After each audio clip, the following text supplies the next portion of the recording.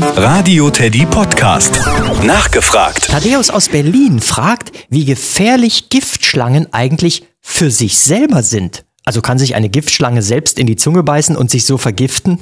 Nein, Giftschlangen sind gegen ihr eigenes Gift immun. Das heißt, für ihren Körper ist das eigene Gift nicht giftig, nur für andere Lebewesen.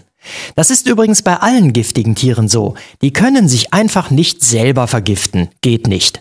Wenn sich eine Giftschlange also selber beißt, tut ihr höchstens die Zunge ein bisschen weh, so wie uns auch, wenn wir uns versehentlich mal selber auf die Zunge beißen. Bei den Giftzähnen von Schlangen gibt es aber noch weitere Besonderheiten. Häufig stecken sie in Backentaschen. Und die Schlange fährt sie nur aus, wenn sie gerade ihre Beute angreift. Die meiste Zeit sind sie weggeklappt. Und die Schlange spritzt dann auch immer nur so viel Gift durch ihre Zähne, wie unbedingt nötig ist. Nie zu viel. Denn das Gift ist für die Schlange sehr wertvoll. Also gilt auch deshalb, wenn sich eine Schlange versehentlich selber beißen würde, dann würde sie nicht mit Gift spritzen, denn sie sieht sich ja in dem Moment nicht selber als Beute an. Das Nachgefragt im Radio Teddy Podcast.